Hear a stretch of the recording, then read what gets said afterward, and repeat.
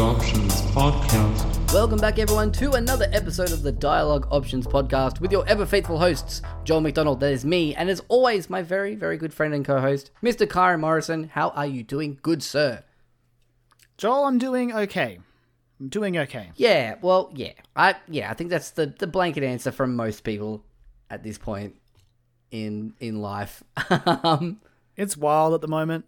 Yeah, it's pretty crazy. Things are pretty crazy. But hey, you all know that because you live on planet Earth. Yeah, we're living it. Yeah, everyone's living it right now. All I can say is I've never been so thankful for so many good games, honestly. Even games that I've been going back to that I haven't finished. It's just 100%. Games are good right now. It's good to have video games. Yeah. Well, look, you know what? I don't think we need to dilly-dally with, because I think the answer for what we've been up to apart from video games is probably going to be very similar to the last time we spoke. So it really is, honestly. Nothing, because we're just staying inside. Oh my God. Yeah. Joel, you know what? I'm not going to talk about it in quest logs. I'm going to bring it up right here.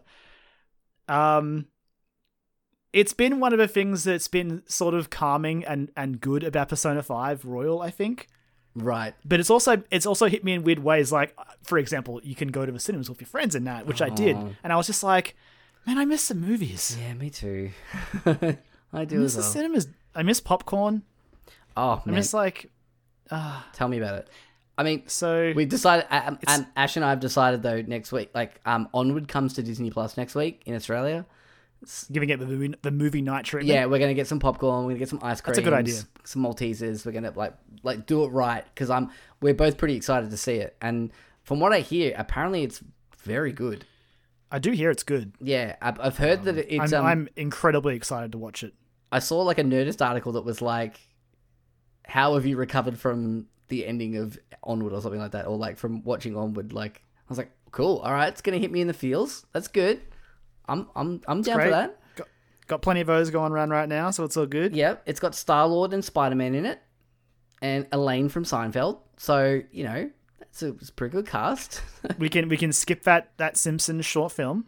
Yeah. I forgot about that. Oh wow. Apparently, I think it's on Disney Plus, or it's coming to Disney Plus if you want to watch it. But I'm like, no thanks. I might. It's gonna be no from me. Look, it's not like I've got anything else to do. So you could watch a good episode of The Simpsons. It would run longer. That's true. But just treat that as the pre-movie special. I mean, have they fixed the aspect ratio stuff yet? I think they said it's coming soon, or they're getting close to being done with it. They talked about it recently. I remember them saying like early 2020 for it, and I was wondering about that because I do want to watch more Simpsons, but I don't know if I want to watch it until they fix it. So where all the jokes are cut out. Yeah, the fucking Duff, all the best visual gags. The Duff Gardens one is the best because it cuts out the entire fucking joke and it just makes it look really awkward. Oh boy. But anyway, like I said, let's not dilly dally. We've been playing some games. We want to talk about them. So without further ado, it's time to hit up the quest log. Mission completed. Quest log. The quest log is, of course, our what we've been playing segment of the show, where we come to the table and bring all the stuff that we've been, tinkering around with or diving deep into over the last week or so. I've got a few things this week and some stuff that one thing that I really want to talk about, one thing that surprised me a lot, and just a couple of things here and there. Do you want to give a little Animal Crossing update to start things off? See how we're all feeling? Sure. Yeah. I'm happy to talk Animal Crossing. Yeah, I still love the game. I still adore it. I still think it's the game that everyone needs right now. Joel, there's one thing to start from the top with, because who has been is gone. The bunny is gone. I can play Bunny, yeah. Animal Crossing again, Joel. I can fish. Yeah. I can chop at trees. I can mine rocks. It's a miracle. Yeah, I did have that thought today when I went fishing to find some. Hated that damn bunny. And I was like, oh, cool. Oh, I've never been more happy to see a sea bass in my life. I know. I'm shocked at myself as well. But I was like, catching a sea bass is just a pleasant surprise now. Yeah, I'm like, it's a sea that'll bass. wear off soon, I'm sure. 100%. I'm pretty sure it wore off by the time I stopped playing before as well. But yes, of course, the Bunny Day event did wrap up yesterday. It was fine. I think it's cool though, because this is what we sort of were talking about this like before we started recording about the I'm so excited to see the state of this game in about 12 months time. Like, see how much they've added to it, whether or not they actually take like feedback from the audience, like from fans and stuff like that about how things are operating. There are some omissions to like other island, like other villages that would normally show up with like stalls and stuff. I mean, we did sort of get a glimpse at them responding to feedback because they put a patch out to like about halfway through this event, which sort of cut back on the egg spawn. So they are listening a bit because that was the thing that I think everyone was complaining about, and it was nice to get some action on that front. Yeah, it's exciting to think that like an Animal Crossing game is going to have like essentially title updates with like maybe like fixing things, tweaking things, making things a little bit... It's a games as a service game. It's as simple as that, really. It really is. And it's one of the best ones out there. And apparently, it's apparent... Well, it's probably too early to say that, but I am excited to see where it goes. I mean, I think it's great. I think for all... Zipper Tea money and all that sort of stuff aside, like... That Zipper Bunny sucked. The Bunny Day event was kind, and the eggs and stuff, like, but it was kind of fun. Like, it was good to see, like, this is where we're going with these events. At least it united the community in the hatred of that bunny. Yeah, exactly. That's it. But my favorite thing to do when he was in town was he can look at his back at his zipper, and he gets so mad. So that's all I was doing. I was just trolling him. I do like if you keep talking to him in a row, because I was at a point where I was like trying to exchange eggs on the last day to get different eggs to craft some stuff so I could sell it. And like if you talk to him like 2 or 3 times in a row, on the third time he's like, "Look, kid, what do you want?" He just gives up. He's like, "Fucking." Do you know? Mate. Look, this isn't a revelation. I'm sure many other people have had this thought, but the reason I find him so like disconcerting is they could have just made him a bunny. They could have, yeah. But the zip on the back just it just has. I'm uncomfortable thinking about it.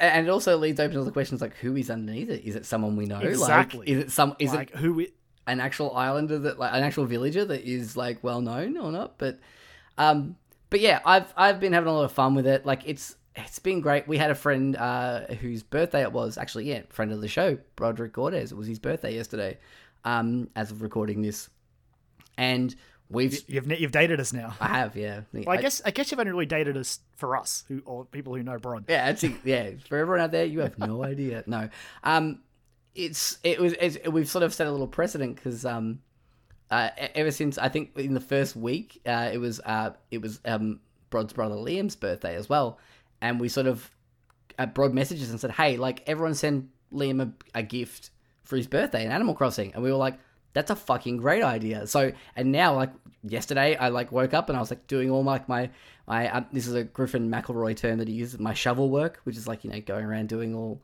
your chores. Like, when you wake up in the morning, you're like, cool, go dig up all my stuff, go collect all my stuff off the jet. Curse the eggs. Yeah, exactly. Yeah, you know, all that sort of stuff. But like, you know, I finished my shovel work. I'm like, cool, pop over to Nook's Cranny, see what's in there. Picked up a little like stovetop espresso maker. And I'm like, yep, Brod will like this, and like wrapped it up in like wrapping paper. Sent him a letter, and he sent us all photos of like all the gifts that he got from everyone. This is fucking cool. Like, just send like little virtual gifts, and it was cool because I put the same amount of like thought that I would have gone to if I had actually bought a present in real life. Like, I was like, oh, what would Brod like? Like, well, he really likes coffee, and it's something that I like as well. So to be like, you know, that makes sense to get him something coffee related. It's there. I'll pick that up. My wife, Ash bought like crafted him an Apple TV, which we thought was hilarious. That's very funny. Yeah. I do like that a lot. Yeah. So, and you know what, Joel? You know why that's a double funny? I didn't even put it together until you said it then. Oh, really? Because I was like, oh yeah, the Apple TV. I mean, as you said, I'm like, of course, yeah. Apple TV. So well played. The message she sent him was like, hey, look, I got you the brand new Apple TV. I hope you really like it. Good. Yeah, I love that. It's pretty great. And I was like, that's fucking awesome. So that's brilliant. But yeah, I mean, it's still great. It's impossible to find. Like, it is impossible to find a copy. Apparently, there's a new shipment arriving on this Friday, on the 17th. So, because we're trying to track down a copy for Ash's nephew for his birthday, and yeah, I'm gonna have to go. I mean, worst case scenario, there's always eShop credit. Well, that's the thing, but like his mum's not really great with all that sort of stuff. So we mentioned it to her, and she was like, "Oh, okay, oh," and we're like, "Well, fucking, what do you want us to do? Like, come on, give us a break." But yeah, Animal Crossing's still just great, so great. I've had KK play his show at my island now, and got my hit credits. You clocked it. Yep, finished it. Yeah, nailed it. But yeah, it's really fun.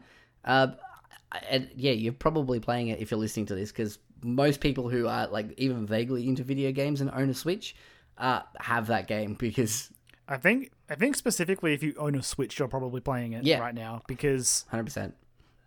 It's the Nintendo game at the moment. Yep. It's like the highest selling Nintendo game now, I think. Yeah.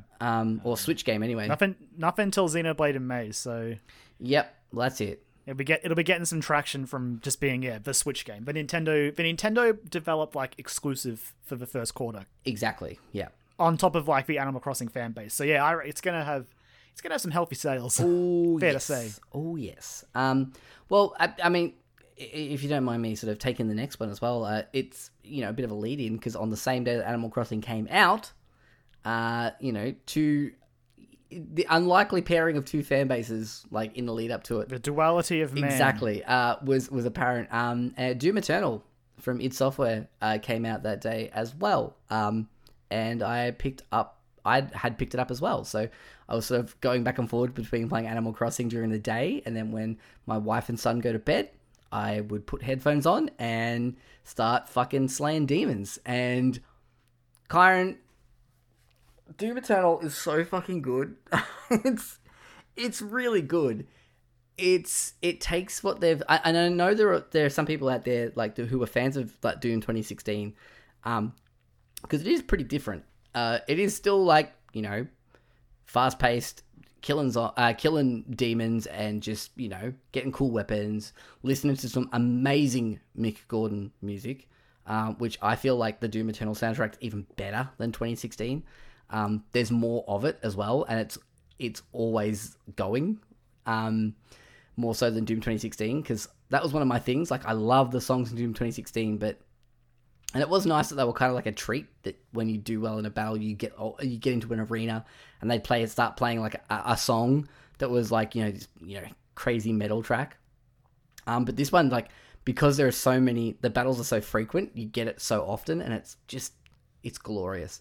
But yeah, I can see why some people who maybe like fans of 2016 not liking this as much, because it's very video gamey. There are like extra lives and all that kind of stuff. So the video gamey stuff is fine with me. Yeah. At first I wasn't sure about it. Then I heard how stuff like the extra lives and all that functioned, and I actually kind of really dig it. Yeah, I think it's a really great addition. And it got me through some fights in that game.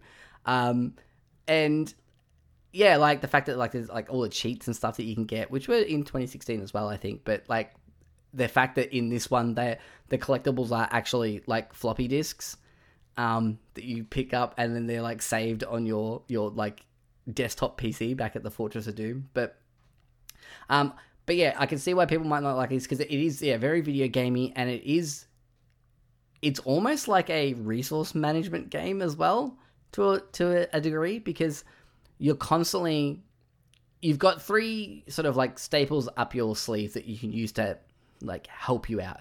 You've got two are from the original game and one's a new one.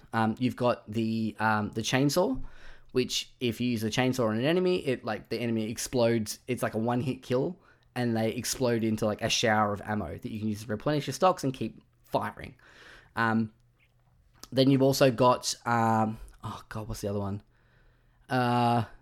Glory kills. Flame belcher. Yeah, so you got glory kills as well, though. So if you like stagger an enemy, how'd you forget glory kills? I know, man. And they're so good in this too. That's like the first one I think of. Yeah.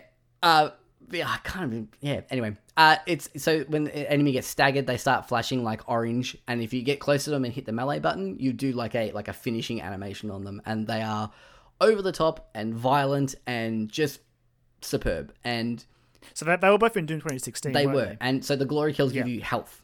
So health and ammo are taken care of, but armor's the one thing that wasn't. So they've added this thing called the Flame Belch, which is like a shoulder-mounted like flamethrower. And when you use that, it sets you can set enemies on fire, and if you shoot them while they're on fire, they drop armor. And if you kill them while they're on fire, they drop lots of armor. So you can use it to replenish your armor. So the game, you'll chew through ammo quite quickly, because obviously the game is shoot things, make them dead. Or in the words of Doom itself, rip and tear until it is done. So you constantly run out of ammo. So I found that in 2016, I wasn't using the chainsaw as much, because you had to find ammo for the chainsaw to replenish it, and it was pretty scarce. So you had to use the right times to use the chainsaw, because you didn't know when you're going to get more of it.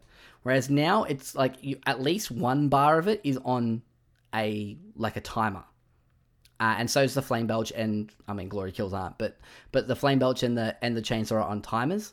So aren't grenades on a cooldown now as well? Yes, they are. Yep. Which is way better. That's way better. Yes. So it's like when Diablo, I think it was Diablo, turned potions into a cooldown, or they put them on a cooldown. Yeah. It's thank you, because why would I'm sick of going to a store and buying 50 potions to keep myself topped up. Exactly. Just put it on a timer, just like grenades. I don't want to go looking for them. Yep. Because in any game where it's hey, you've got 3 grenades, I'm I don't want to use them. Yeah. What if I need them later? Exactly. and it's just, you're constantly using these tools that they're giving you, which is great, because obviously the creators of the game, the developers are we've made these tools for you to use in the game. We want you to use all of them.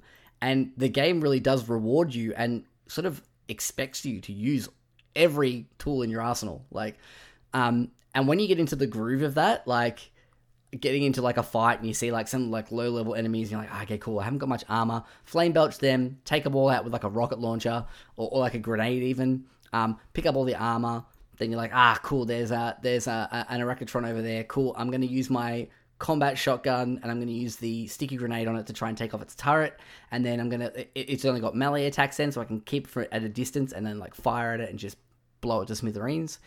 And then you're cool, I'm running low on ammo for my shotgun. Cool, there's a low level scrub over here. I'm just going to use my chainsaw on that, replenish some ammo there. Cool, now there's this, and you're constantly thinking like that, and it's really cool because you're managing these resources at breakneck speed. It is so fast, this game. 2016 was fast. This is faster. It is balls to the wall action. So, tell me about the platforming.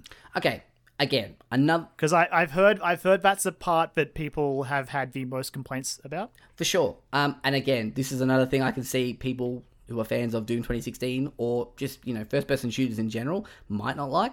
There were a couple of times where I was fucking all right, but apart from that, I really had no problems with it. I thought it was good. It gave the levels some more verticality. Get out of here. I know. This podcast is over. We're done. But no, it gave more you weren't just going forward and and around. You were able to sort of traverse areas. And there were some areas where you were the map's really good in this, where especially if you quite early on, you can get it to a point where you can see that there's a secret nearby. And you're all right, I'm going to look around. Okay, where can I go? Oh, cool. There's a wall over here I can grapple onto, because there's a climbing mechanic now. There are certain walls you can attach yourself to and climb up. And cool, I can climb up here. I'll look around. All right, if I double jump up there, I can get across here. If I punch that thing, it's going to activate this switch. Cool, and it's going to let me get into that secret. And as the game goes on, those little moments get more and more involved and really make you think about again, all the tools in your arsenal that you've got, and all the abilities that you've got, and how to use them to sort of get to those secrets. And I fucking love that. It was a lot of fun. But again, it is still first-person shooter. It is still first-person platforming, which can be a bit dicey. But I think what they've done with, with what they've created, I think is actually pretty solid. I'd like to see how it compares, because I still hold, besides obvious bias, I just think it also just nailed it.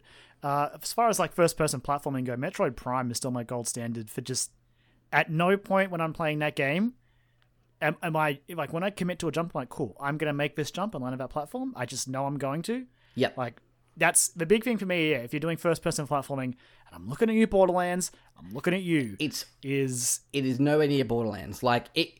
Good, because Borderlands, especially when they lock challenges behind it, it makes me want to tear my hair out. And I just had heard some people sort of harping on it a bit. I obviously have not played Doom Eternal. I've been quite busy. It's on my list. It's on my list. Dude, I'm already starting a list of like things I need to play for the end of the year. I highly implore you. It's so good. Word of advice would be like, don't be afraid to drop the difficulty.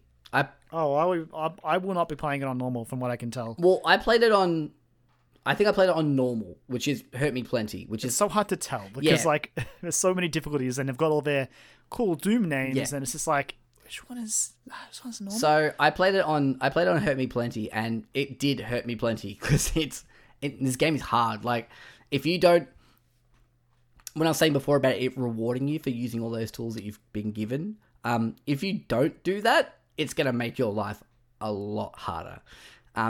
Because it's also long, isn't it? Because I remember the thing that originally made me drop off Doom 2016. I think I played it on maybe the second highest difficuldy. Yep.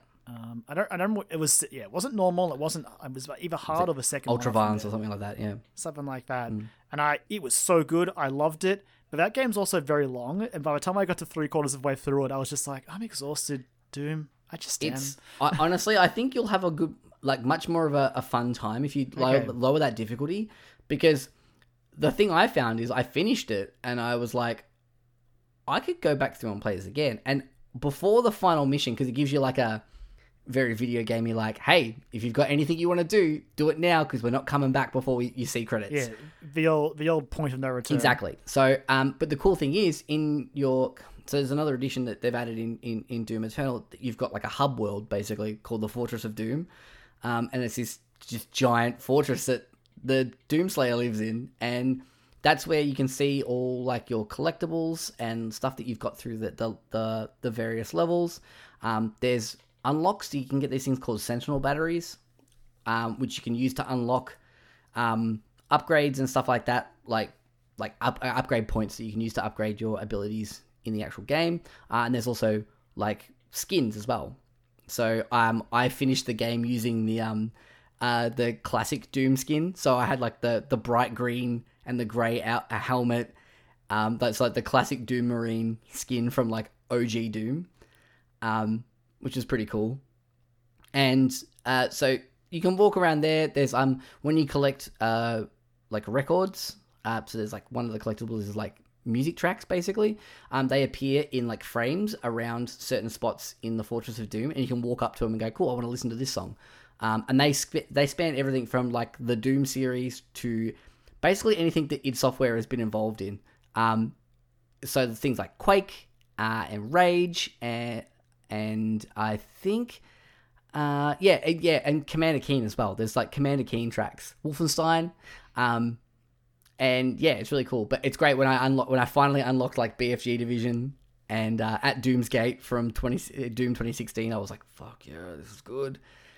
But yeah, so when you're in that area, you've also got the ability to go to like a mission select screen, so you can go back through levels to pick up items that you may have missed, like collectibles that you may have missed, or finish challenges that you may have missed. The cool thing about Doom 2016 had that though. It did, yeah. But the cool thing about that is I can't remember if you could do it in Doom 2016, but like you could go back and do those with cheats on. So if you've picked up all the cheats, you could go back and just be a fucking wrecking ball of mayhem, and just to get those things. And honestly, I ended up playing through a whole bunch of levels like from start to finish again, just with those cheats on. Even just with like unlimited ammo. Because the super shotgun in this game is dope. The super shotgun's always good, but it is the best Doom weapon. Oh, it is, and they've made it even better because they put this thing called the meat hook on it, which is a grappling hook, and so you can use that to like launch yourself towards enemies and fire at the same time, and it is so good. And when you fully upgrade it as well, if you do like do its mission challenge or whatever, the weapon challenge to upgrade it. it basically makes the chain like on fire. So when it hits an enemy, it sets them on fire. So when you shoot them, they drop armor as well. So I would launch into battles with that. Like I'd run in and be like, cool, and enemies are over there, and rocket over, and then just blast them as I'm flying through the air, and they'd explode in like green armor. I'm like, yeah, thank you. Just put that on my body, and then turn around and start blasting people away. But yeah, it was really cool just being able to go. I wanted to go back through these levels and play through and try and find these secrets. And I found all the secrets. I finished all the challenges. I did everything I could within my power in that first run through. But it's just, it's so good. It is so fucking good. And I've mentioned it a couple of times, but the Mick Gordon music is just amazing. I actually watched him do a live stream. It was supposed to be, I think, a GDC talk that he was doing, but he did a live stream of it where he like went in and like showed bits and pieces of the Doom Eternal soundtrack and how they actually work within the game. Like, because they are like a dynamic based like music system. So not so much if you're doing really well, but like if you start like, you know, getting low on health, the music might change to be a little bit more like, oh, you're on the edge of dying. And then like when you've cleared all the big enemies in a room, it might turn to a different thing. Or like when they spawn into new big enemies, it'll like kick into overdrive of like this crazy fucking metal track. It's just, if you like Doom 2016, you need to check this out. I think I have pretty good faith that you'll really enjoy it. I have 1.5 beefs with the game. The half is something that didn't really impact me all that much, except for one particular area of a mission, and that's sticky floors. They introduced a sticky floors mechanic. Sticky floors look like garbage. Yeah, it sucks. In a game where you need to constantly keep moving, the game forces you to stop. And I kind of see where they're going, what they're going for with that, where they're like, cool, we want to throw like, you know, a spanner in the works. Cool, you've gotten comfortable with all the mechanics now. Here, like, we're going to see how you can get your way out of this. And it is possible, especially with the meat hook on the super shotgun. You can, like, pull yourself out of that. And then you've got, like, a dash as well, like a double dash you can do in the air. So you can sort of dash around in the air. But yeah, that kind of sucked. There was one particular mission where that was a real apparent, and it bailed me up for quite a while. And I didn't appreciate that. But the one thing that I really don't like is a new enemy type called the Marauder. Yeah, I've heard a lot about this guy. A lot of the internet does not like it. Yeah, no, the Marauder sucks. They are... He sounds like from what I can tell, he's a Dark Souls enemy in a high-octane, non-stop first-person shooter. Yeah, that's exactly it. And again, I see what they're going for. They're trying to throw a spanner in the works, being like, cool, now you need to think about this. But I just think it feels a little bit out of place in this game. Like... I think there's a difference between trying to like challenge your player base and throwing a spanner in the works, and then just making it an enemy that's just frustrating. Yeah, right? Absolutely. And again, like, because they want this game, like, they obviously want this game to be hard. They want people to be challenged by it. They want it to kick your ass, basically. But it sounds like it does that anyway without this enemy. It does, and I think that like, because basically the way the Marauder works is that he's like there is a story element around basically like. About why it might be so they might be so powerful, and I was like, okay, that's kind of neat. But it basically, if you get too close to him, he has a wide berth shotgun blast that does massive damage. If you get too far away from him, he will spawn like a spectral fire dog that will just run you down, and you can kill it. But it's, you know, if you're using a shotgun, it's really hard to kill with a shotgun. It's better to use an assault rifle, and you've got to switch weapons. It's a whole thing. He also has a shield that anytime you try and hit him, he will block that attack. Except if you stay, the whole idea is you have to stay at like a mid-range to him, and he'll do like an attack with his hammer or axe or whatever it is, and basically he'll flash green at a certain point as he goes to do that attack, and that's when you want to hit him because it'll stun him and you can get a second attack in. It draws out like fights with them so much because you've got to get that sweet spot right. Then you've got to hit them. Then you've got to try and hit them again. And there are ways around it where you get other weapons as well. is usually the super shotgun ballista combo usually works pretty well, I found, towards the end of the game. But yeah, I appreciate they tried to do something cool like that. Introduce an enemy that wasn't just shoot it till it dies. But I just think, like, even if they took out the spectral dog thing, like, honestly, he sounds like he would have been fine as like a boss encounter. Yeah, and like again, it's not really a spoiler, but like the first time you meet that enemy type, it is a boss encounter essentially. Yeah, but I think it was one of the trailers, honestly. Yeah, it's like a mini boss encounter essentially, and then they show up later on in the game as just general enemies. Classic. Yeah, exactly. There are so many like little secrets and fun little areas to explore. There's like what are they called? The Slayer. You get Slayer keys, which open Slayer gates, which open like there's 6 of them throughout the campaign, and they are just like balls to the wall arena fights where you just get fucking enemy on enemy on enemy on enemy, and you just have to get through it.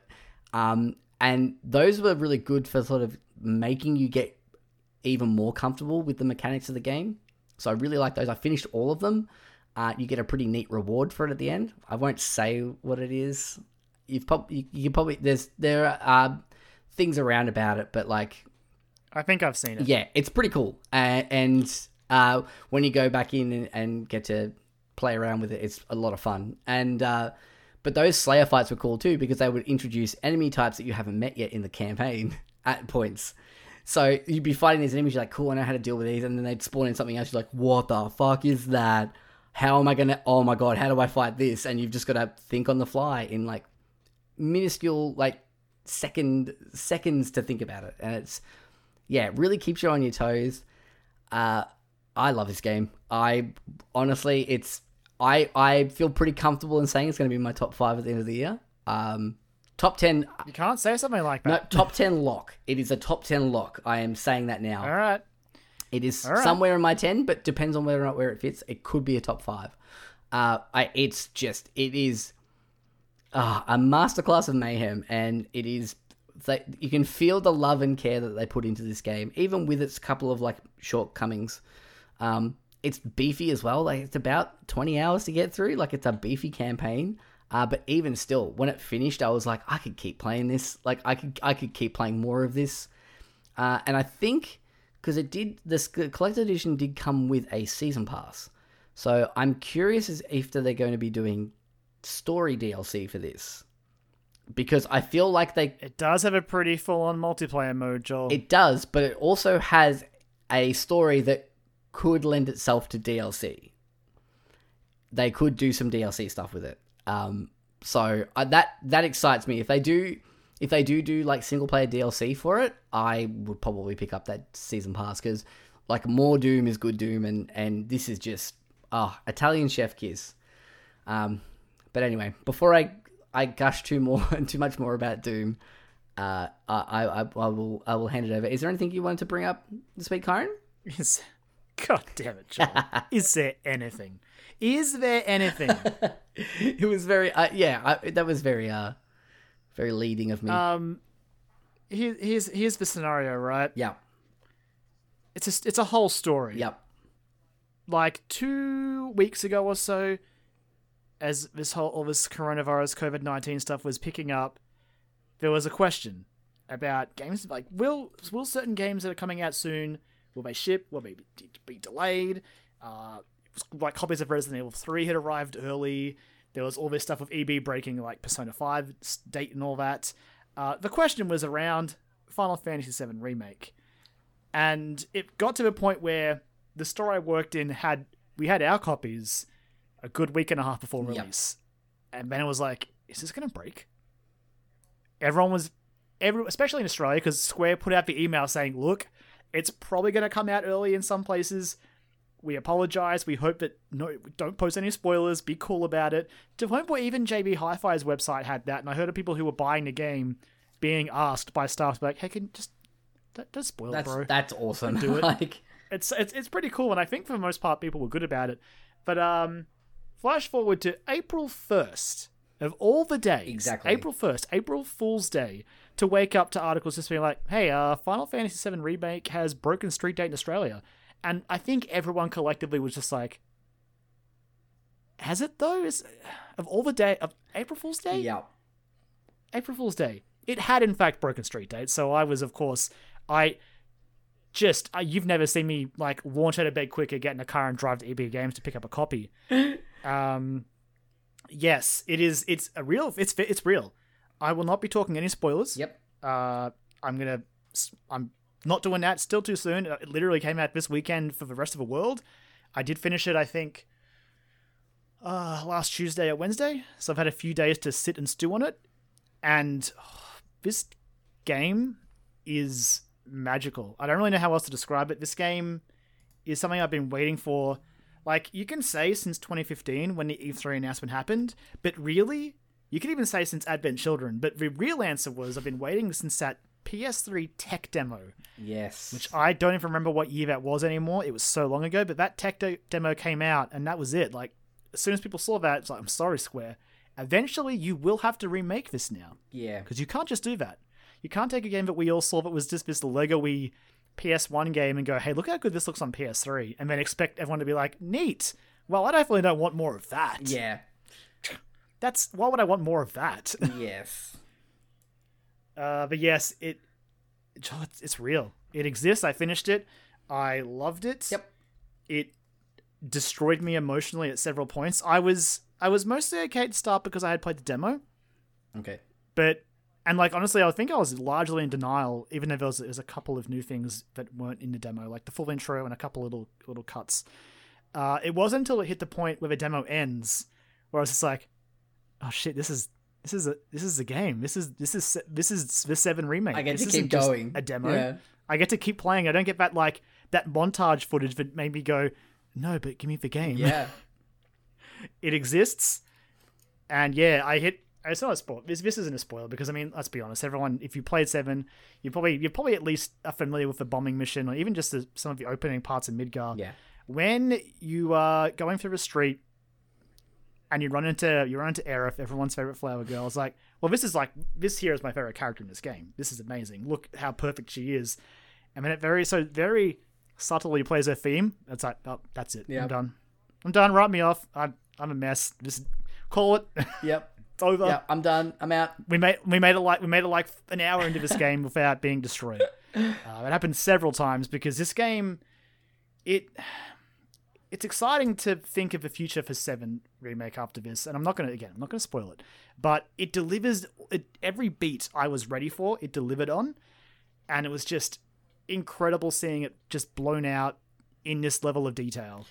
And a lot of the new stuff I also sort of loved. Right. I will hear fair criticism on some iffy side quests that aren't that great, but I don't know. At the same time, even though I was doing those side quests, I was like, these aren't that great, but I get to play more 7 Remake. So keep bringing them on. I don't care what you want me to go kill these 3 monsters for no reason. I'll do it. Just give me an excuse to keep playing this game. I won't stop. So, first of all, I want to preface by saying, I wasn't going to pick this game up at launch anyway. I was interested in playing it because, but I don't have that. Again, if you listen to the show, you've heard me say I don't have that emotional attachment to this game. And it's not to say that I don't think it is a good game. I have played it like most of the original, and I'm like, this is great. Like, this is this is really cool. But I think I played at a time where it may have been, unfortunately, like overhyped because it was like the holy grail of video games at that time, and still. I mean, you played the PC version as well, so yeah. That was like well and truly several years in. Yeah, exactly. So it was, I didn't have that connection, and so I was excited that this was real and it was coming out, and that it did come out. For you and most of our friendship group who were really excited for it, I was like, most of the internet, like just watching my Twitter feed has just been incredible. Yeah. But I just want to give a shout out because I actually am getting a copy of this game. Another good friend of the show, Josh Enor, he messaged me and said, "Hey, are you picking up remake, like 7 Remake?" And I was like, said the whole thing of like, no, not really. I even if I could, because even if I could afford it, I probably wouldn't. But especially at the moment, since I don't have any work, I don't have money to spend on things like that.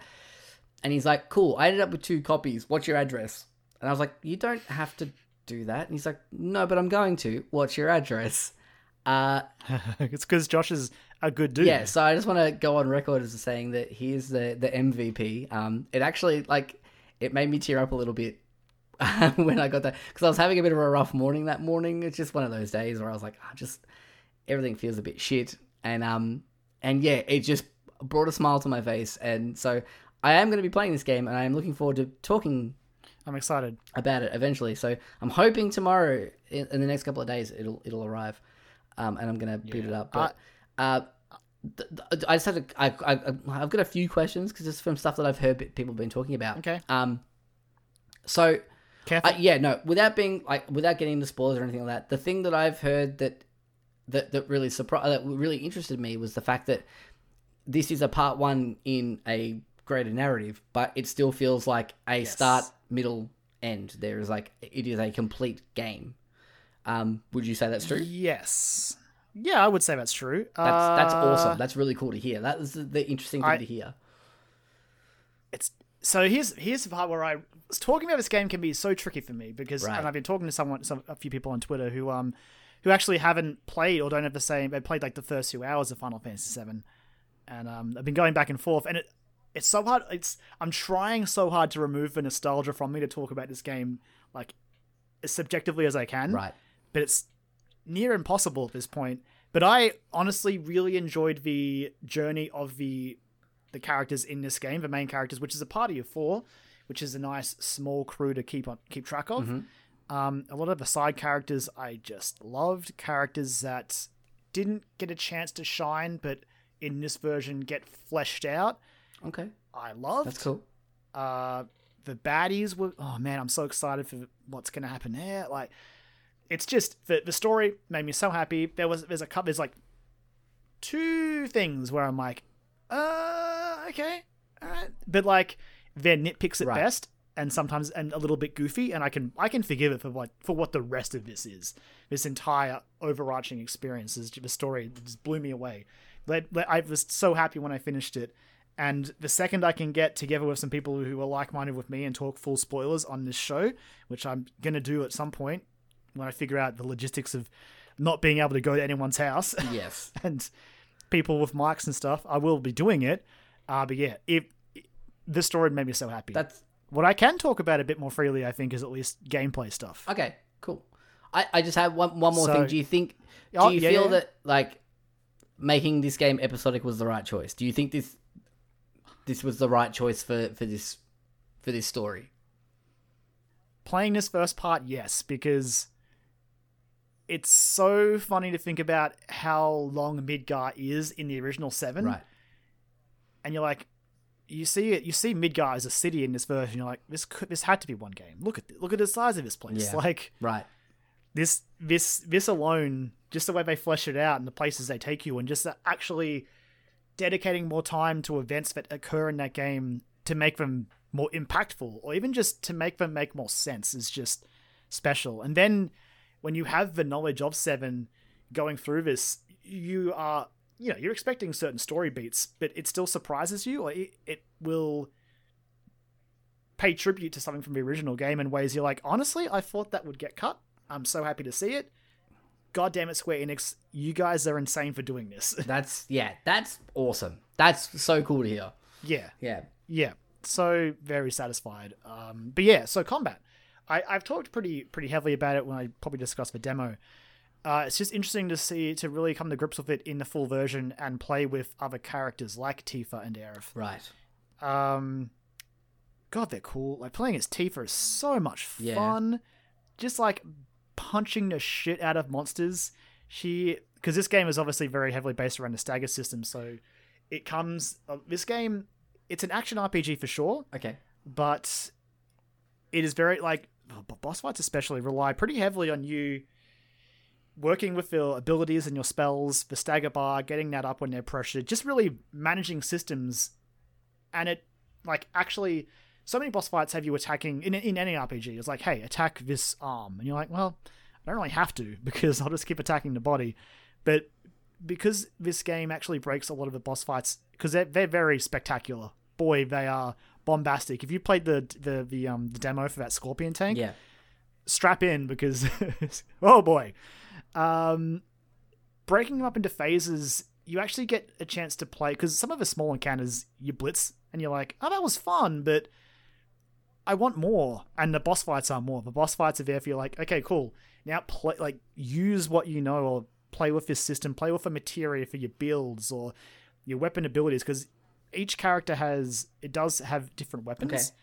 And each of those weapons have their own abilities, which have their own effects, and it was so much deeper than I really expected it to be.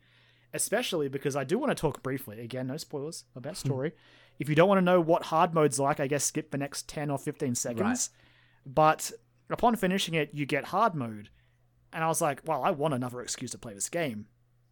So I booted it up. In hard mode, you cannot use items at all. Oh. No items. There are benches throughout the world that heal your HP and MP. In this version, they only heal HP.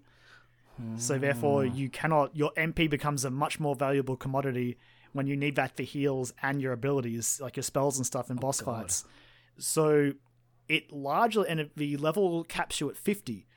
So you will reach a ceiling pretty soon, and the enemies just keep getting stronger.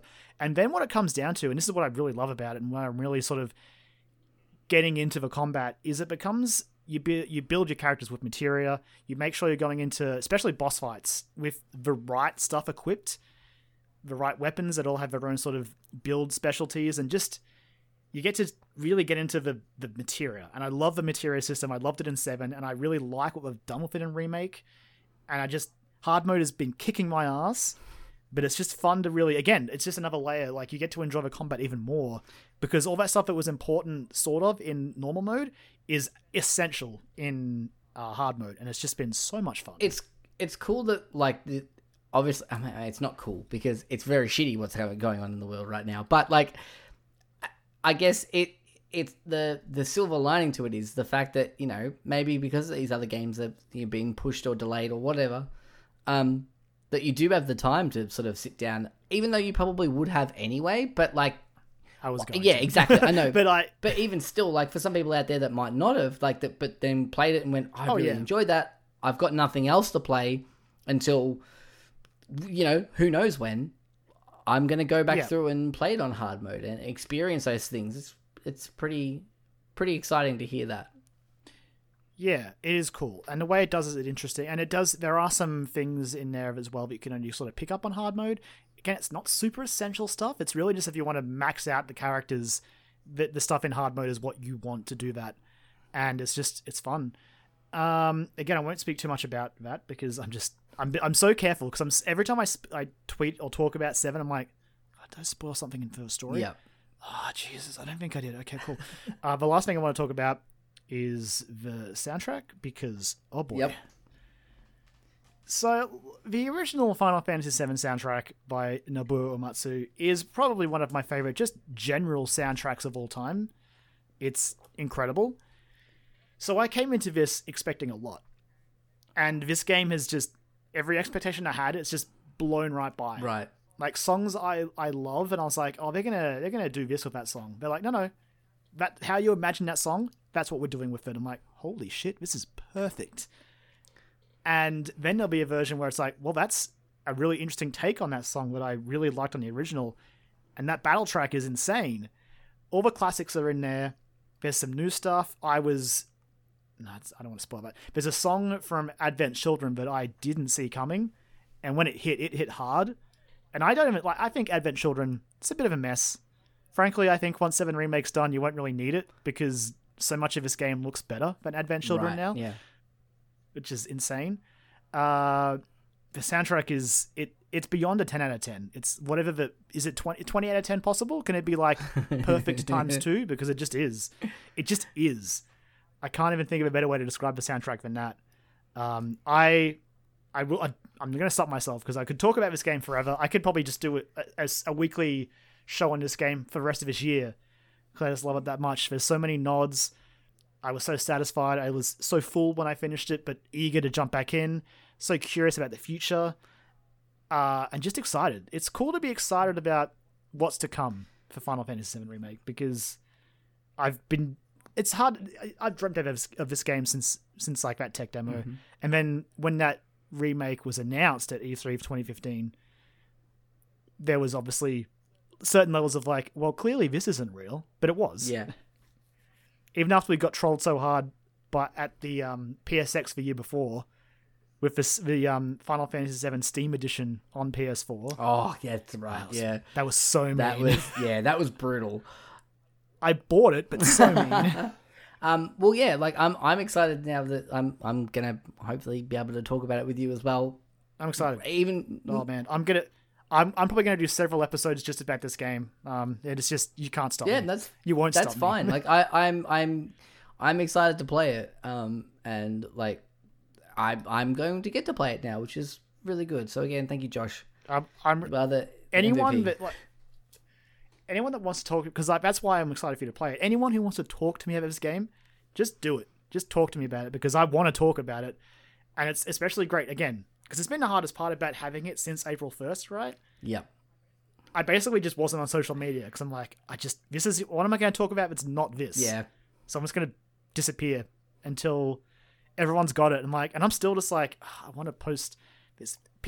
I've got pictures on my PS4 locked and loaded for my timeline as soon as I can put them up.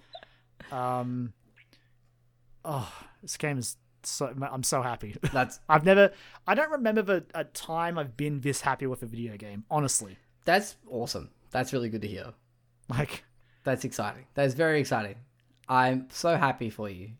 And I can't believe it's real. That sounded really like patronizing, but I did not mean it to be. I am genuinely happy for you and for the fan base of this game. It's just fucking crazy. But I think it's fair to say there was doubt, right? Of course. As excited as I was, it's like Square can't do this, right? Yeah, it was. Yeah, it seemed like an unthinkable task in a way, but like as much as I love 15 and Kingdom Hearts 3, it's been a while since I think Square's sort of really hit it out of the park.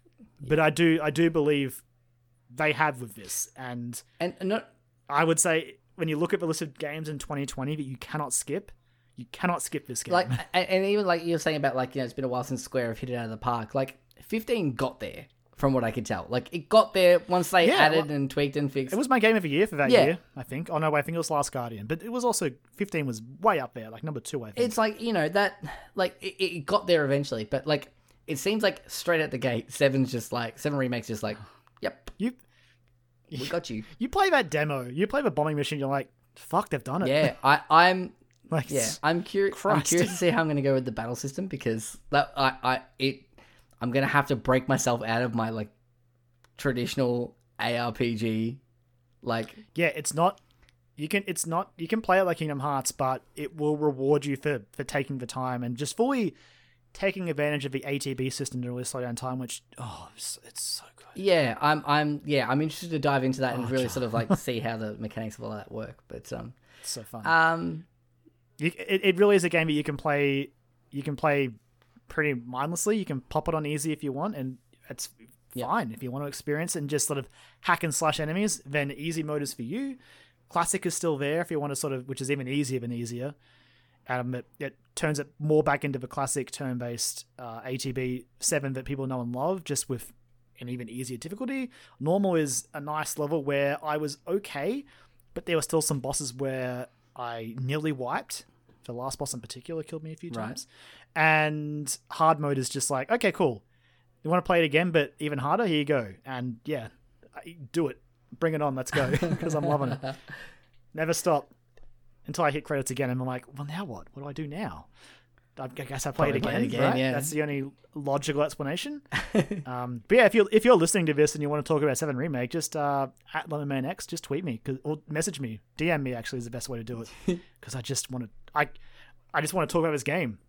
I've been talking with our friend Ben about it on Facebook. Where both Ben and I we're just like, I wonder how far in Brod is. Trying to drag Brod into our conversation, because there's so much about this game that I want to talk about. Yeah. Please stop this, Joel, and get us into the next segment. Okay. Otherwise I'm just going to keep going. Okay, all right. Well, I'll talk about something that I've like. One of the other things I've been playing briefly as well. Yeah, of course. I nearly forgot about this. I just quickly, because you and Brendan have talked about it on the show before. And I'm still glad you're playing it. Yeah, well, so obviously, money's tight in my household, and I can't afford to buy games in general. So that's why I'm not playing Persona 5 Royal, as much as it fucking pains me. It's really hurting me, especially when I hear people just say things, and I'm like, God, fucking damn it. That's why I'm saying nothing more about it. No, thank you. You're a good friend. But so I sort of made the most of the situation, and obviously I'm still playing Animal Crossing. I'm really enjoying it. I finished Doom, and I played a little bit more of Doom, like just tooling around and stuff. I actually need to go back and play some of the multiplayer just to see what it's like. But I decided to boot up the Xbox One and jump on a Games Pass, and just see what was on there. And I had a few things already downloaded and stuff that I was like, oh, maybe I'll check out. And then I saw that Ace Combat 7, Skies Unknown had been added, and I, obviously Brendan's a very big fan of it, and he is. If you know Brendan, you know why. Like it's like, well, obviously this makes sense. Yeah. But then I also hearing you say that you really enjoyed it as well. I was like, okay, well, I mean, it's on Game Pass. I got fucking nothing else to like. I mean, I say nothing else to play, but I'm looking for something new to play. And you're paying for Game Pass. Exactly. So. I'm like, I'll install it and give it a go. And I gotta say, I fucking love it. It's great. It is so good.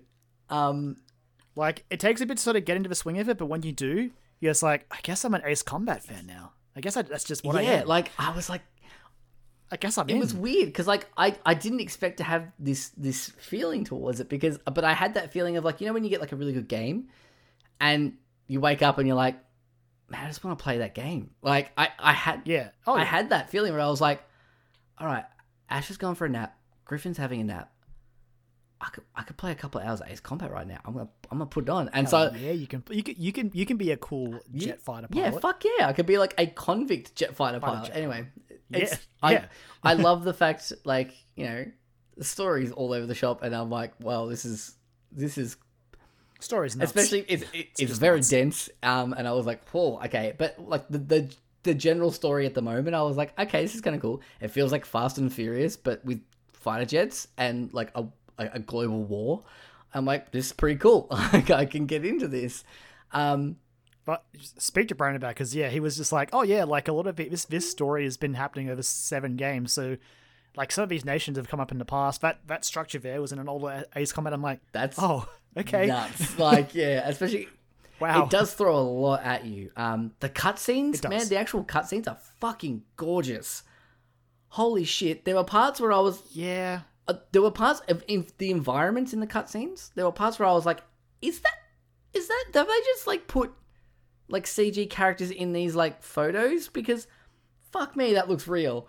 But yeah, I really enjoy watching the cutscenes. But I mean, obviously, the gameplay is fucking great. It's just, I started playing on I think I don't know what the mode's called, easy mode basically, but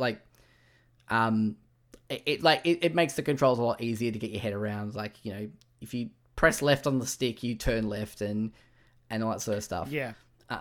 Well, because that's the thing for me, right? And it's not because I played it at PAX and I was immediately turned off because I don't know why I imagined this, but I sort of imagined it'd be a bit more arcadey, I guess is the best way to put it. And it's not like it's full simulator, no, but you definitely, the controls take some getting used to. But once I had them, I was like, this is great.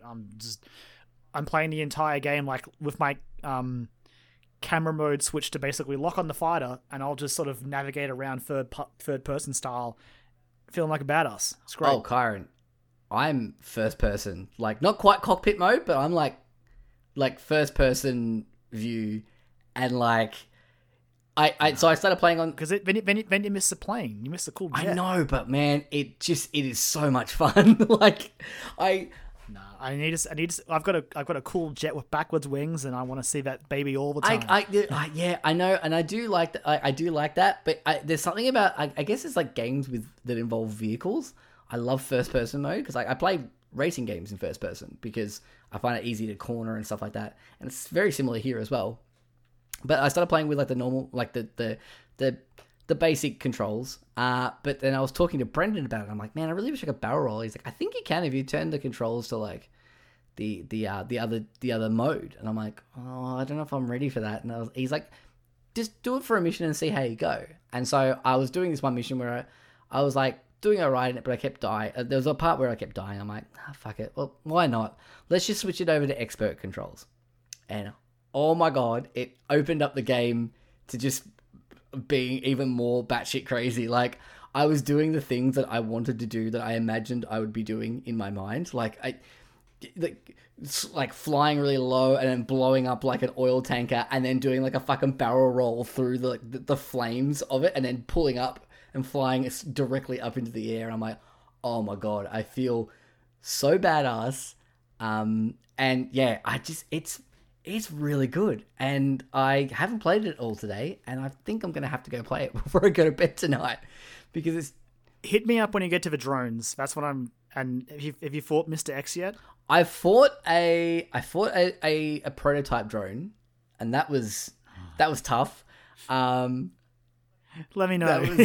You'll know. I'm at a point now where I'm like, it's getting pretty difficult, but I'm gonna have to like retool my strategy, rethink my strategy to the mission. But man, I'm really enjoying it, and it's a good game. It's a really good game. Yeah, I was like, fuck it.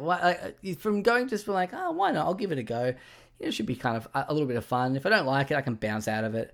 And I find myself, I'm like, yeah, I'll keep playing this game. I want to try and see it through if I can. But yeah, really, really good. I also started Journey to the Savage Planet, but I've only played very little of that. And we were talking before about potentially maybe playing through that co-op. So we might talk about that at a future date when we've both played it together, even. Maybe. Who knows?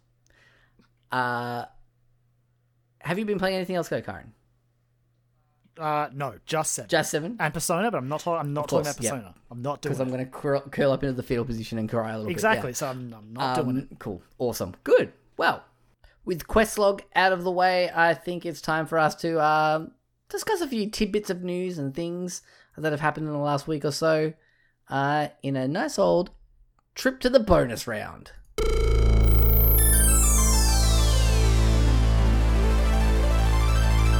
Bonus round. The bonus round is a little bit of a mishmash segment of the show where, not a lot of stuff going on, but we got a few little bits and pieces here that we want to drop in and maybe discuss and talk about some stuff that we think that might have some weight or things that we should probably be discussing on the show.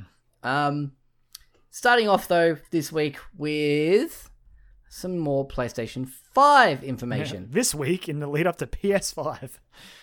Yeah. The continuing story of the PlayStation 5.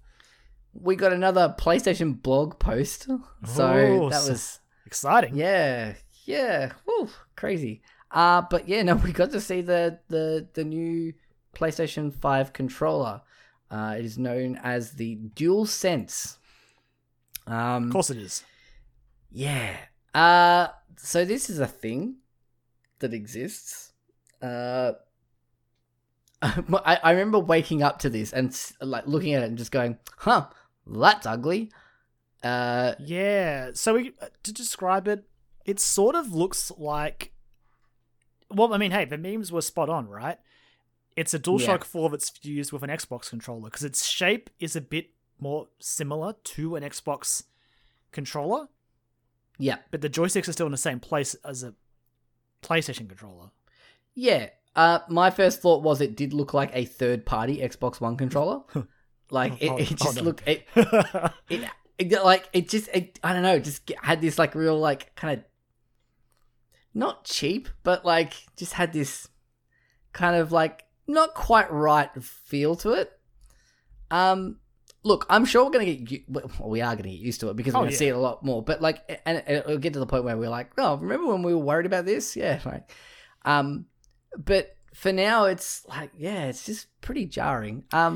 It's weird, right? Because, I mean, I really like the DualShock 4. Yeah, absolutely. It's great. Apart from the fact that it's got the battery life of a potato. So that's where my concerns come in, right? Because I was... I don't know why I imagined... Because I know they'd always been talking about, like, haptic feedback and, like, and the triggers being more similar to, I think, what the Xbox has. Yeah. I think it's gonna have like a little bit more than that. Like that they specifically mentioned something about like being able to feel like the how tense, like when you're pulling back a bow and arrow, you can feel like the tension in the bow and arrow. And I'm like, okay, that's interesting. If they can pull that off, that's kind of cool. I imagine it would be what the Switch controller would feel like if it had proper triggers, right? With HD Rumble. Yeah, but not quite, because obviously haptic is different. But like with all that stuff, they're bringing back the light bar, but they're putting it in the front of a controller. I'm like, all right, do we really need that though? Yeah, like they're like when games use it in fun ways, it's kind of cool. Yeah, like what was the game where it blew me away? Where I was like, oh shit, that's. There was one where it changes based on what player you are, but I don't remember what it was. Yeah, I think. One where there's some where it like represents your health. I don't know. There's been uses for it.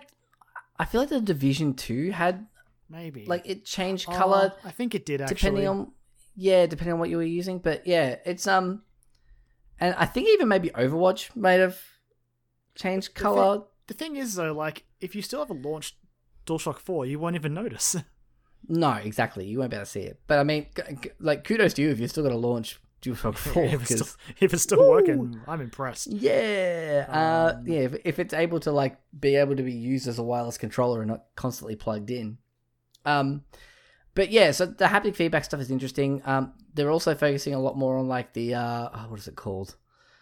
Where's the thing it's called? What are you looking for? The audio stuff, the Tempest audio stuff. I can't find it. It's somewhere in here as well. But yeah, they're using like the 3D audio stuff that they're working on with the PlayStation 5 that they talked about in that GDC talk, pseudo GDC talk. So there's that in there as well. But there are some other like noticeable additions to it as well. The share button is not called the share button anymore. It's called the create button. Sure. I like how they word that point right, because it's like for the buttons, you'll notice there is no longer a share button as we had had with DualShock 4. Don't worry, it's not going away. In fact, we're built upon the success of our industry first share button to bring you a new create button feature. Yeah, it's a share button with a different name, really. And then they proceed to say it'll more directly launch into like Share Factory and stuff. Probably won't be called Share Factory since it's not the share button anymore, but. No, hey man, what if like Dreams is like built into the PS5? It's like baked in there. Jeez, imagine that. Yeah, it's not out of the question, I guess, but yeah, it's got a mic built into it now. Yeah, that's probably the one of the features that I'm like, that's actually pretty neat. And it's I can't help but feel like this is a response to the Fortnite craze. Because I remember when Fortnite really kicked off, and people were playing, like, especially younger people were playing it, or people that might not play other games were playing it, other people that might not actually have headsets ready to go. Like, headset sales spiked. Like, they were, like, you'd see people walking out of EB Games, every second person would be walking out with a headset of some description. And they were selling, like, V-Bucks, but if you buy this headset, you'll get, like, you know, however flobbity bajillion V-Bucks or whatever, but like flobbity bajillion. I don't know what the fucking like conversion rate is to V-Bucks, but like that's fair. Yeah. So like if you got like a bonus specifically for that because people were buying that to play because they wanted to communicate because they needed to communicate in a game like that. This seems like a response to that kind of thing where like party chats and communicating in game is like a lot more of, especially in multiplayer games, like the norm now. So to be able to enable people to do that out of the box without giving them like a crappy little earbud like microphone headset thing. It does. Does it still have the jack in the bottom? It does apparently. So okay, cool. It's I think I saw it was on Reset Era. Someone said like 3.5mm jack confirmed. So nice. Honestly, that's one of my favorite things out with DualShock 4. Yes, because the Xbox One does not have that. But the Series X will, I think. Yeah. Because I mean, at this point, like, it's such a good idea. Yeah. How did we talk on when we played Sea of Thieves? Did we use Party Chat? No. We used Xbox chat. My Xbox controller had the thing in the bottom because I had a 1S. Right. Mine has it on the bottom, but it doesn't work every time. I have to get into the settings and have a look at it. But yeah, because I think I use a PlayStation headset in that little jack. Yeah. I'm pretty sure I use my old my Astro A10s in it, but which I still have. So worst case scenarios, I'll just use those again. But I'm just thinking about Journey to the Savage Planet. Oh shit. Yeah, you're right. That's why that was in my head. I was like, oh man, we're gonna figure that out. I have a headset, but it's a USB one, and bless you, Xbox. But why did you think one USB slot in the front of a console was good enough? Yeah. I mean, worst case scenarios, we could probably use Discord. This is a conversation we could have off the air. It's true. This is not a conversation for the podcast. It's 100% my fault. But yeah, I mean, it's pretty cool, like, just having it out of the box, ready to go, to be able to communicate and play and like, participate in, like, party chats and stuff like that. So,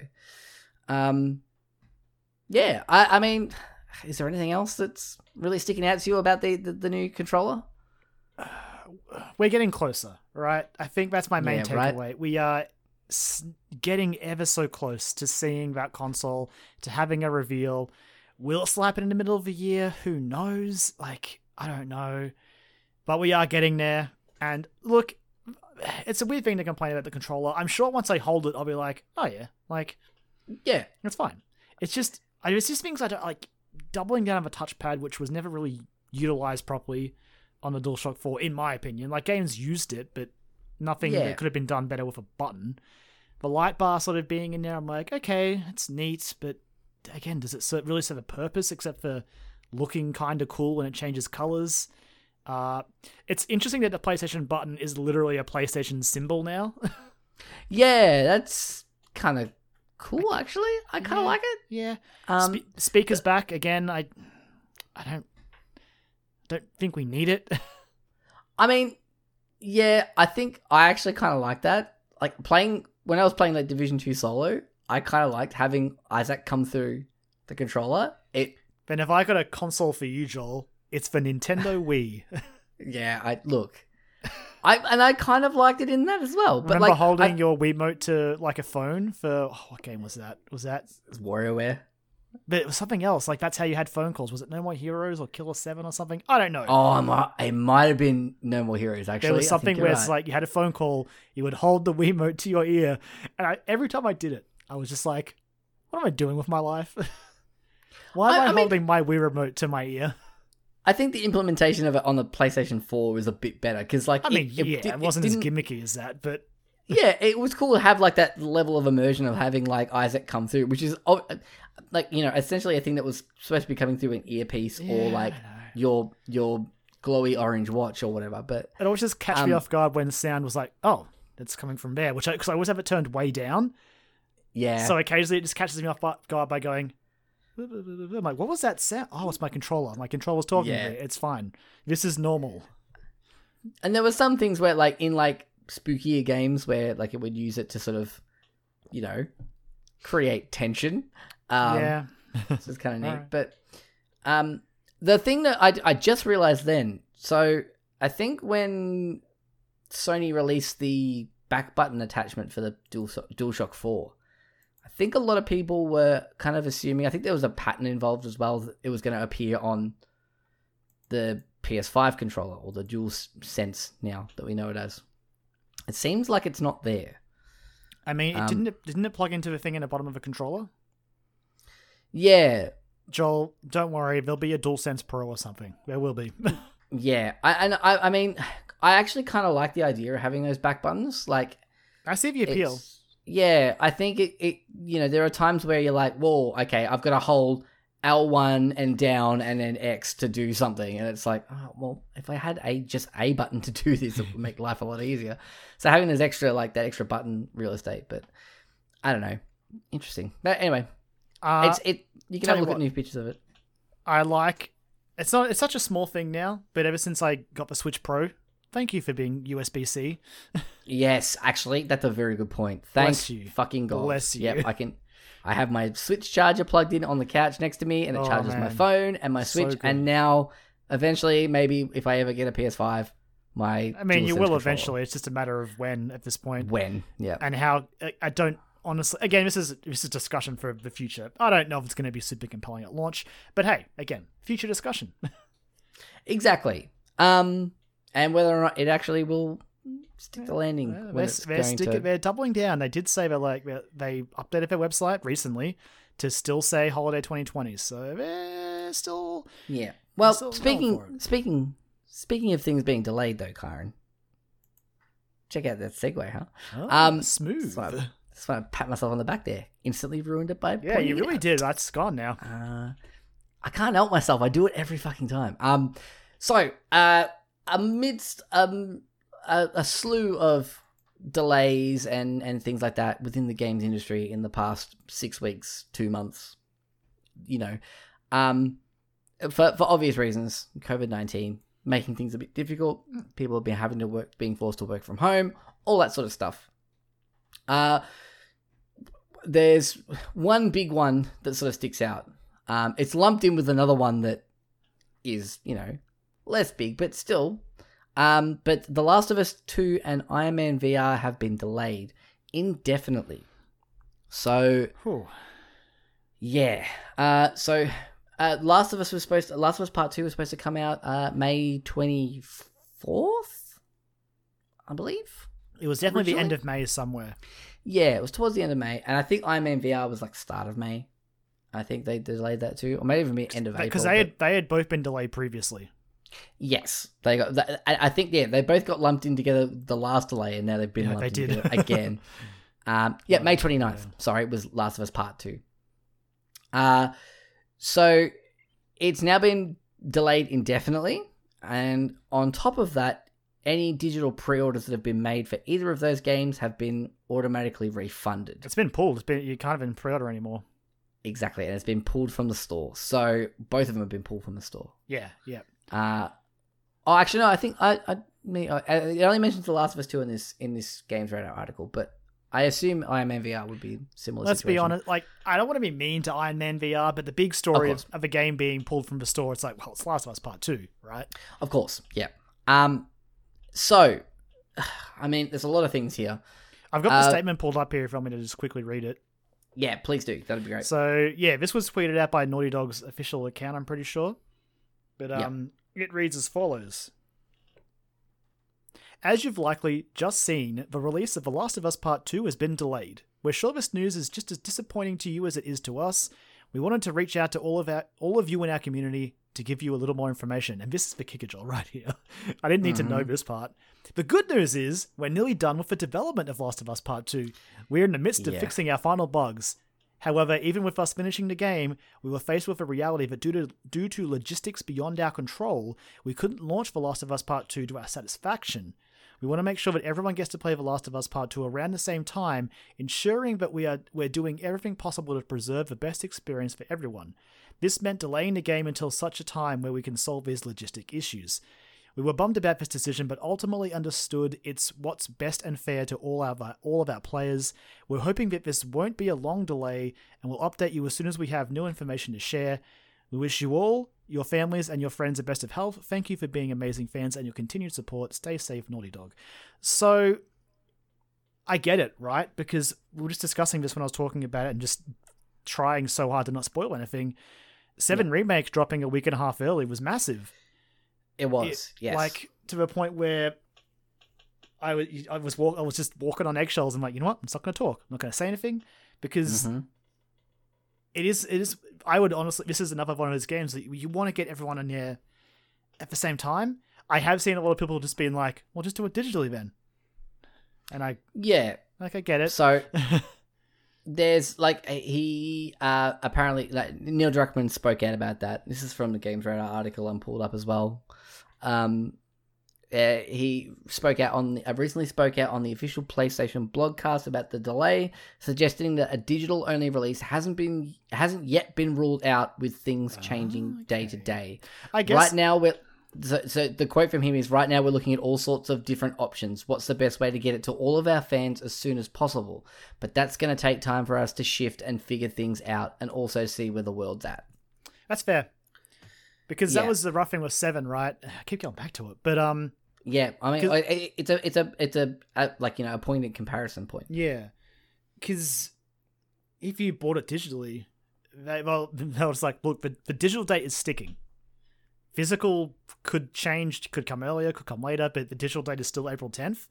I mean, Persona 5 Royal was the same. Yeah, it was, absolutely. It's a bit smaller, though. And even then, like, the delay, like, the break was, like, maybe 5 days, which is still pretty big, but... Yeah.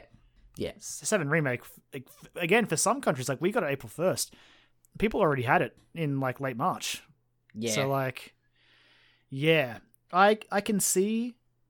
It does also sort of feel like a glimpse at the limitation of brick-and-mortar retail stores, right?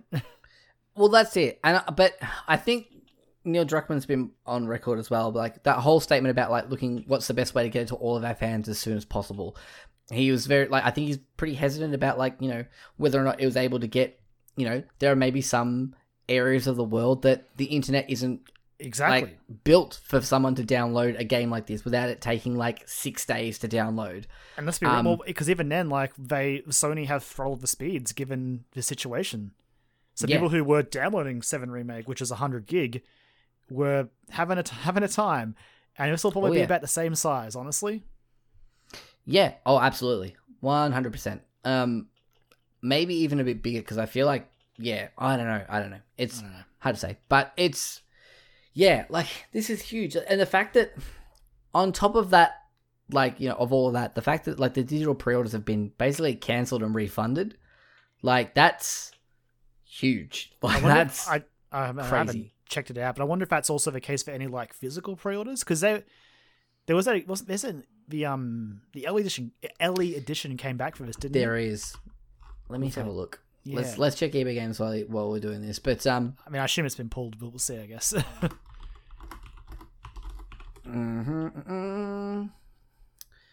It says you can still pre-order. Interesting. I mean, I guess it's EB Games. I guess they're still willing to take money for it. Yeah, you can only pre-order the base game though. There's no. Okay. Well, I mean, I assume they've already sold out of the fancy ones. Yeah. Honestly. But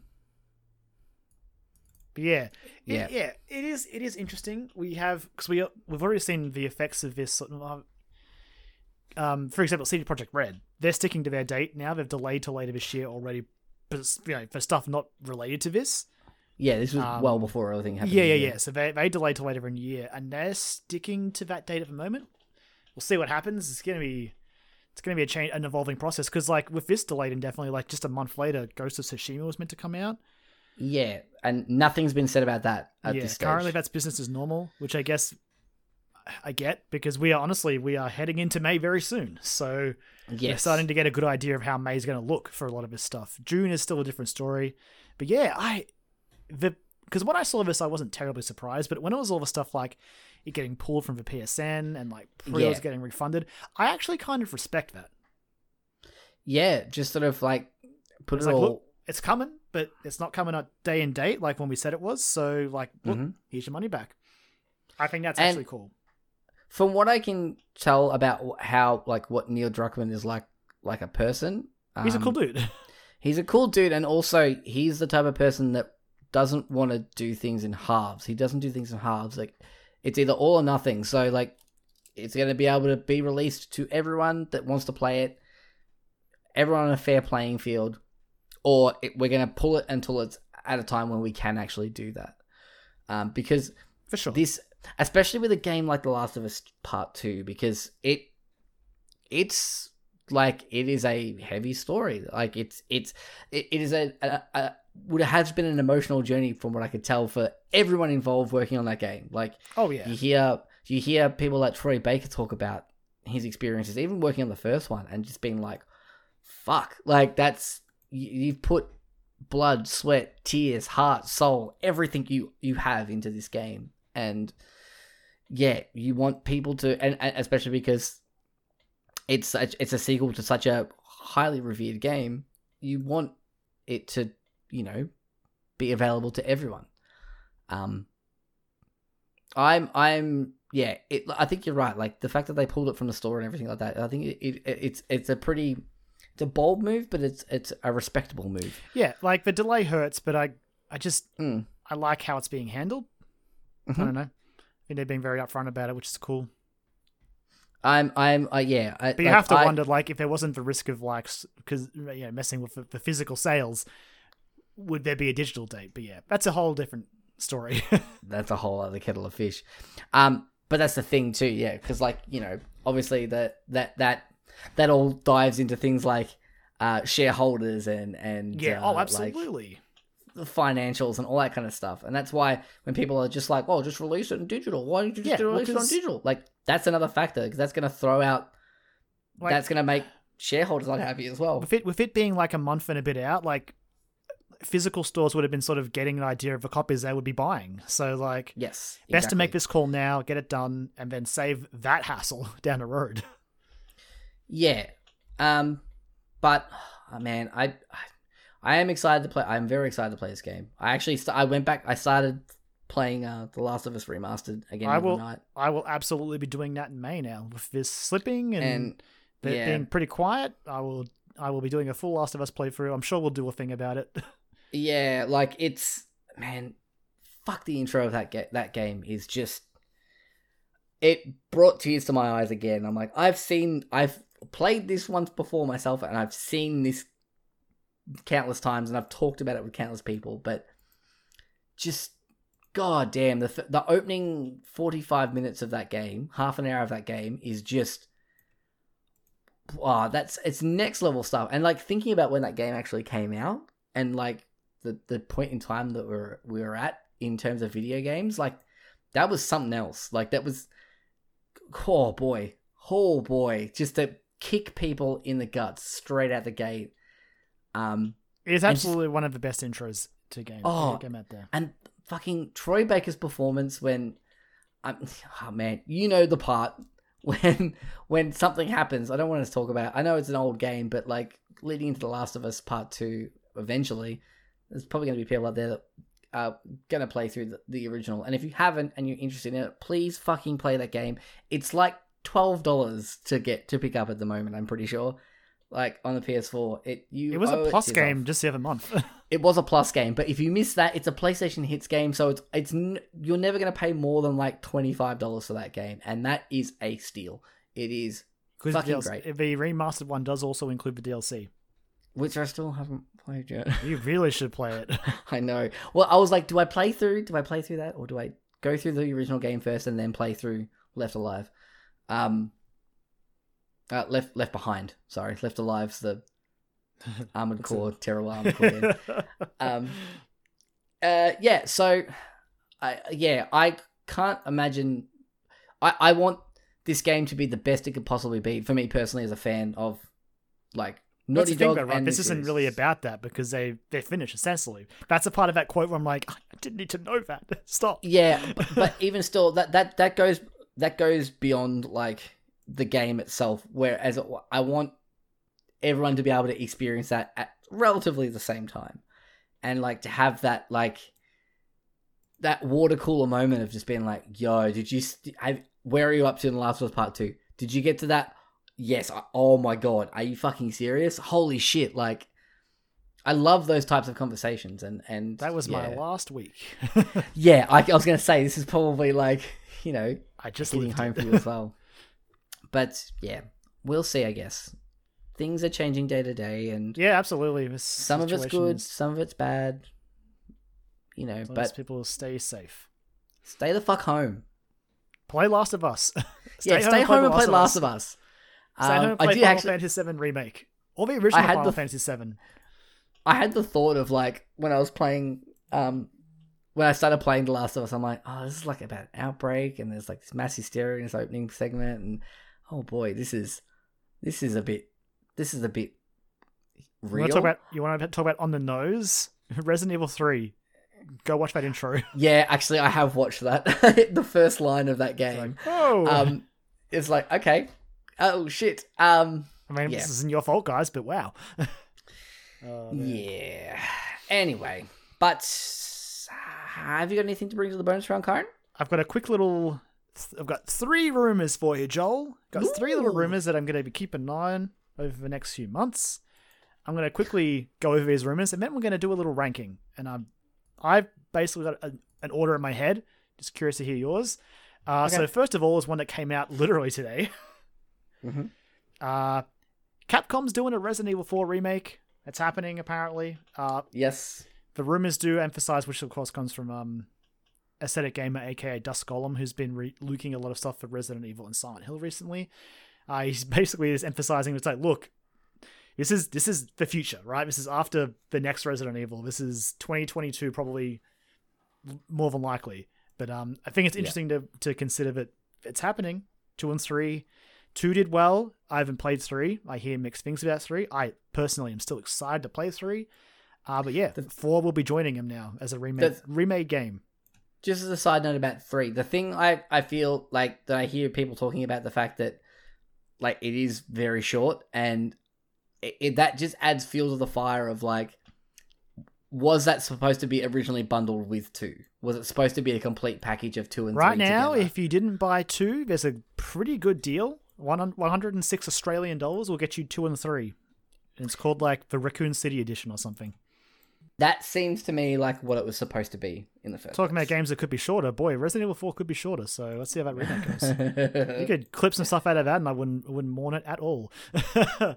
Yeah, well, yeah. We don't, not much information, more just a rumor that it exists and it's going to be put together by, supposedly, allegedly, this comes from Video Games Chronicle, but again, Dust Golem, who's a leaker, a rumor, he's kind of in the know, it seems like, for Resident Evil, has been talking a lot about it.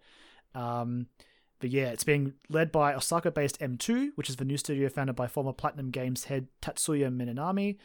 They've been sort of preparing for it since 2018. They helped with Resident Evil 3, but it wasn't their main thing. That was allegedly by Redworks.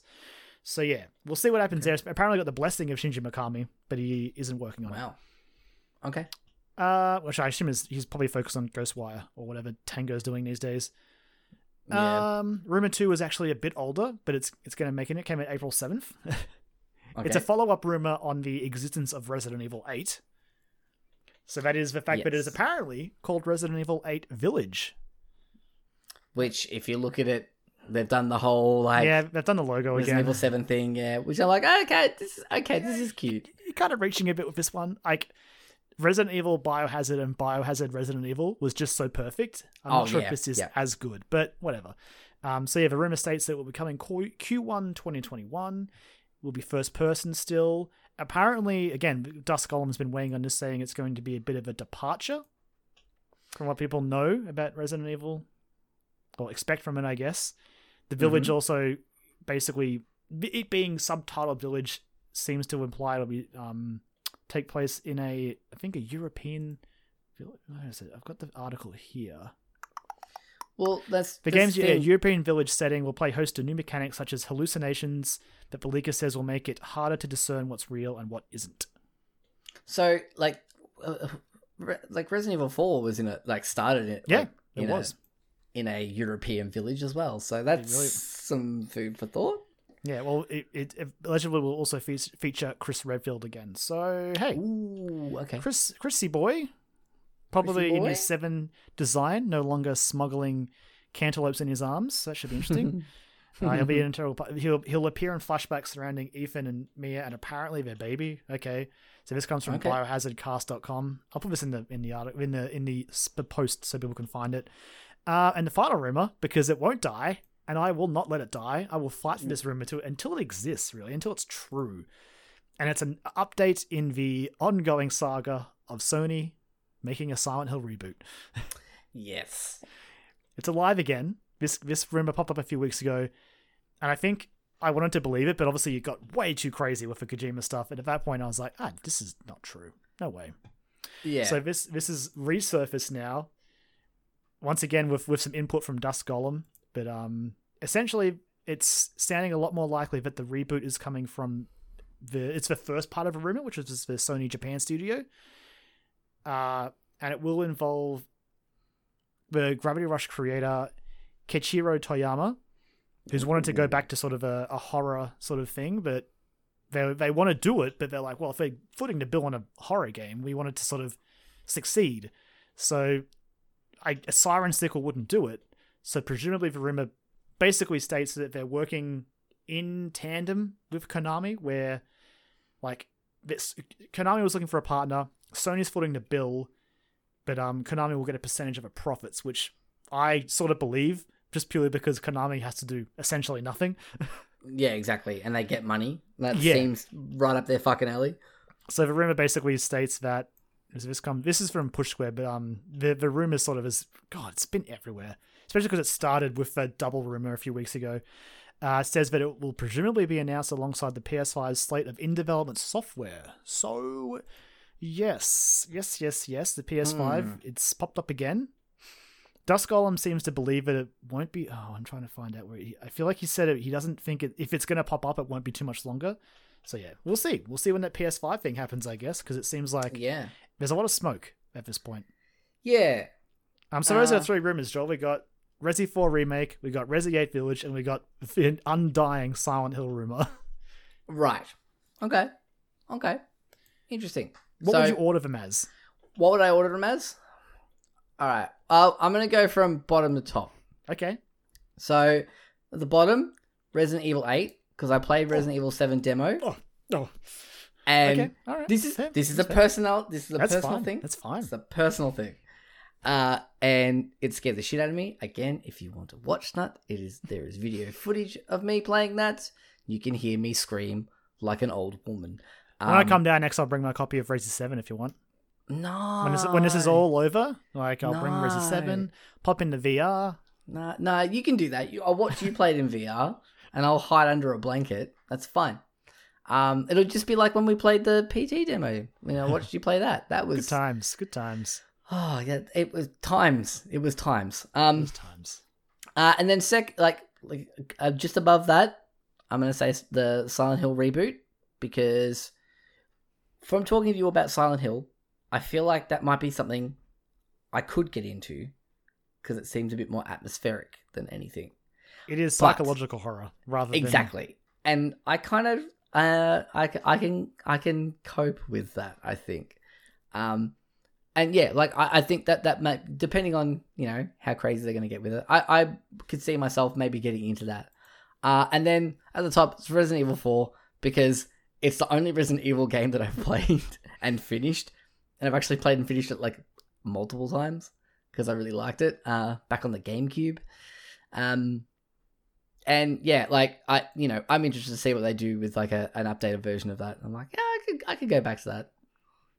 I mean, if they fix those last few stupid chapters on the stupid island with a dumb lab, yeah. Can't wait for like photorealistic.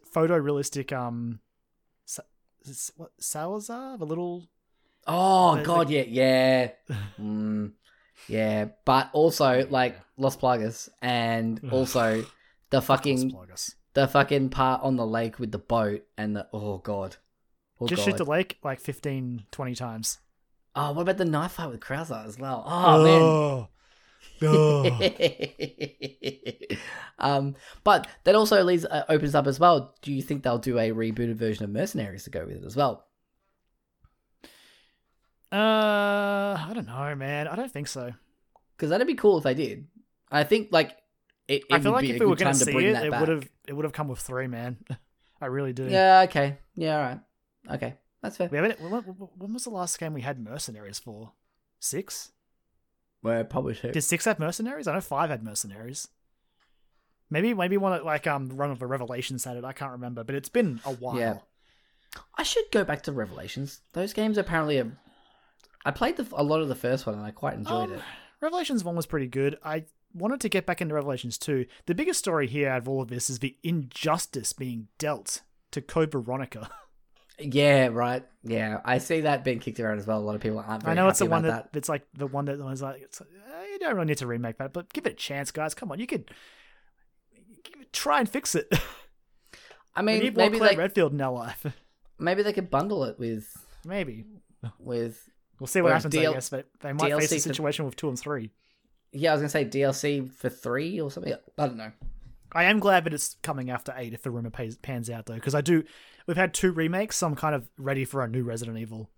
Well, I mean, I guess that's sort of like, the whole, like, the fact that, if 8's going to be, like, Resident Evil 8 Village or whatever, and it's going to be in a European village, will it tie into 4? Like, depending on where the timeline sits or how that all works. I don't... Because I didn't 7 sort of like reboot, but not reboot, but also... Shit's a mess after 7, as far as I can tell. Like... Yeah. Yeah. The fact that the biggest, like, just Chris looking so radically different is just a... What? Yeah. What? Yeah.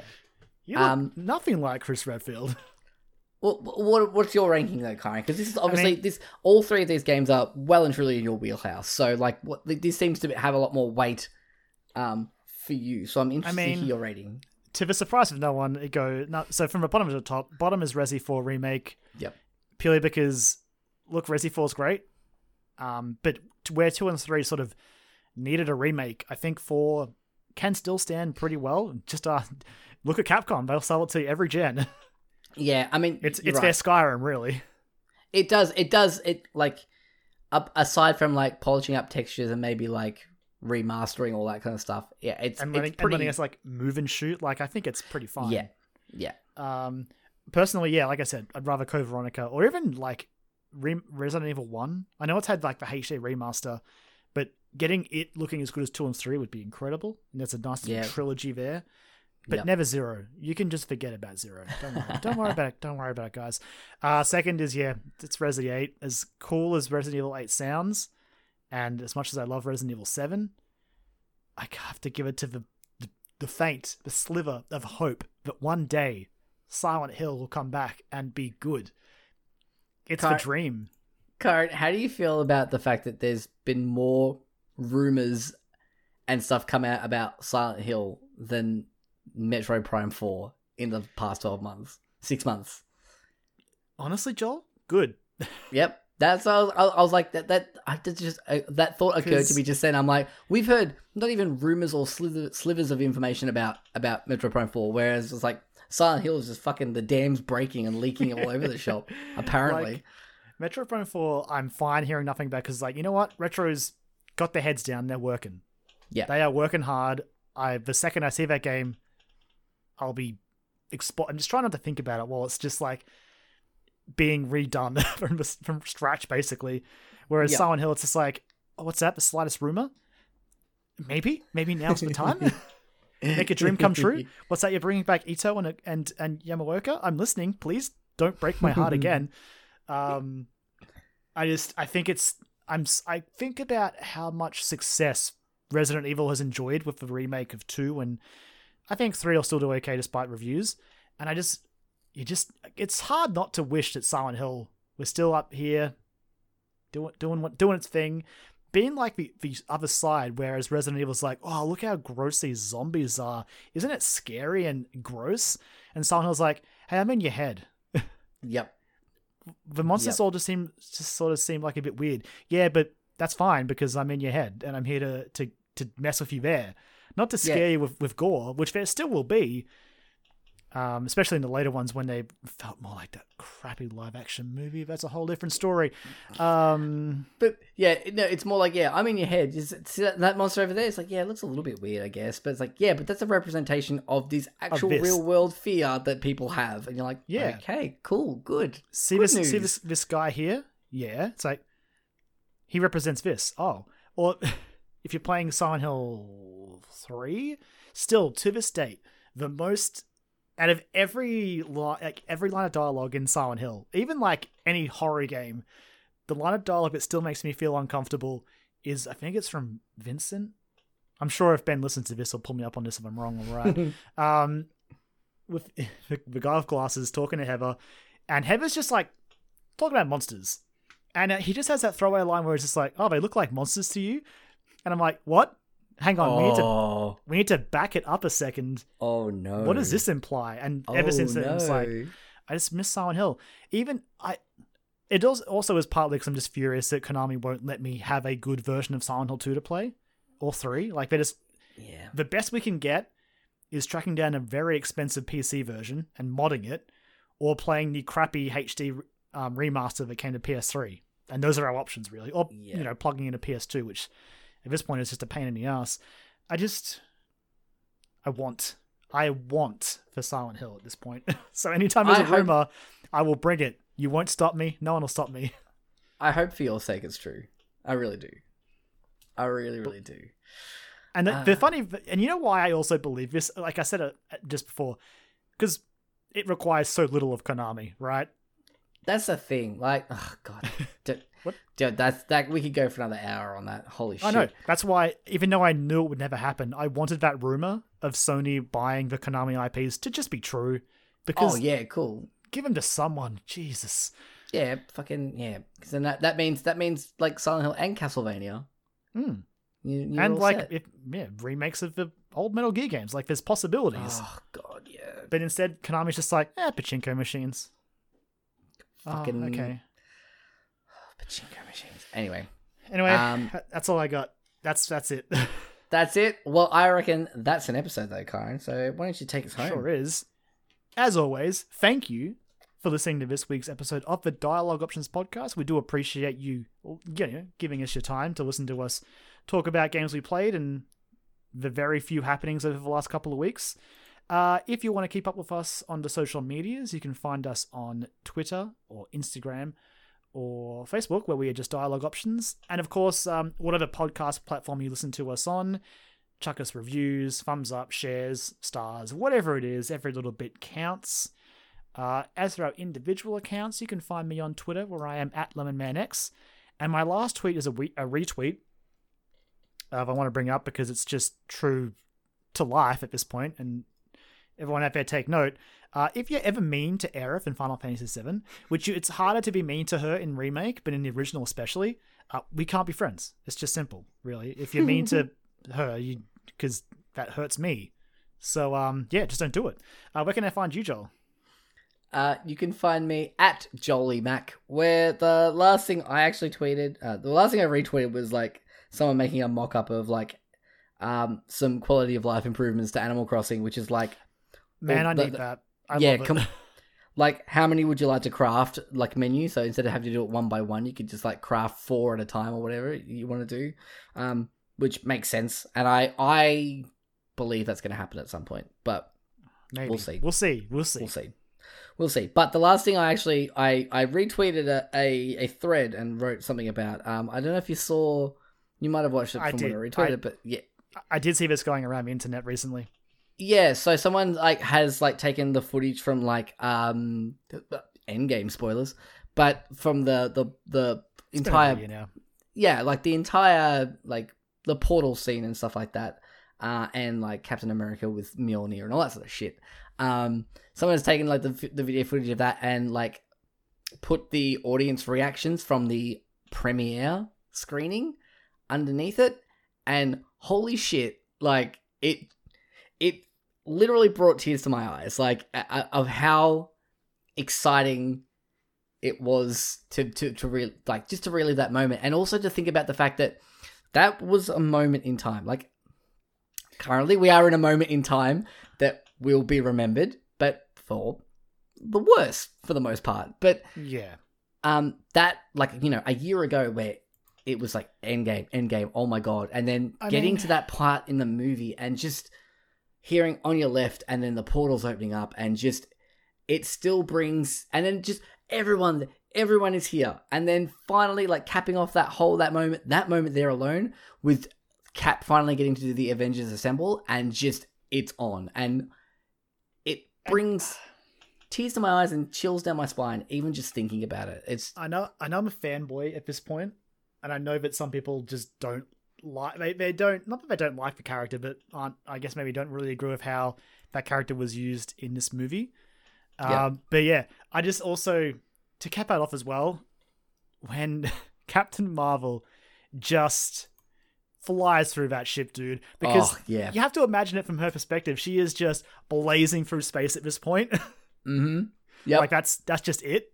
And yeah, that moment is also just great. Because fucking Thanos headbutts her, and she's just you fucking doesn't even care, man. Yeah, doesn't even care. And then the contrast to Infinite. Man, are these spoilers? It's over a year now, right? It's over a year. If you haven't seen Endgame and you have any, just cut the podcast now. Yeah, fucking all right. Yes, the contrast, Infinity War, Thanos trying to use the glove and Captain America like trying to stop, and Thanos is just like, what? Yep. Okay. But then the contrast of that with Captain Marvel, it's like, oh no, you're not snapping your finger because I'm not going to let you. Yeah, I don't know. Yep. That's and just, then that movie was so hype. I am inevitable. I am Iron Man. Yep. Fucking okay. shit. Maybe we should stop now. We should stop. But yeah, that's the last thing I tweeted. If you want to see that, go and watch those because it is legitimately. It will take if you were there at that moment in time, like it will take you back to that moment and like, bring a smile to your face. I sometimes think a lot about how, as much as I love the MCU, I don't know if it'll ever hit something like that again. That's a whole different discussion, but like I don't even know what the next thing like that could ever be. Yeah. I think that was so special that it shouldn't have worked, but it just did. Yeah, it was like it's like a Star Wars I Am Your Father moment. Like that was it's crazy. But over 2.5 hours, like nearly 3 hours. Just like so many movies that build up for such incredible payoff, ridiculous. So good. But that's all I've been tweeting about. All right, then. Well, in that case, I will let a wonderful outro see us out, and we will catch you guys next time. See ya. Bye. Player 1. Player 2. Prepare yourself. 3, 2, 1, fight.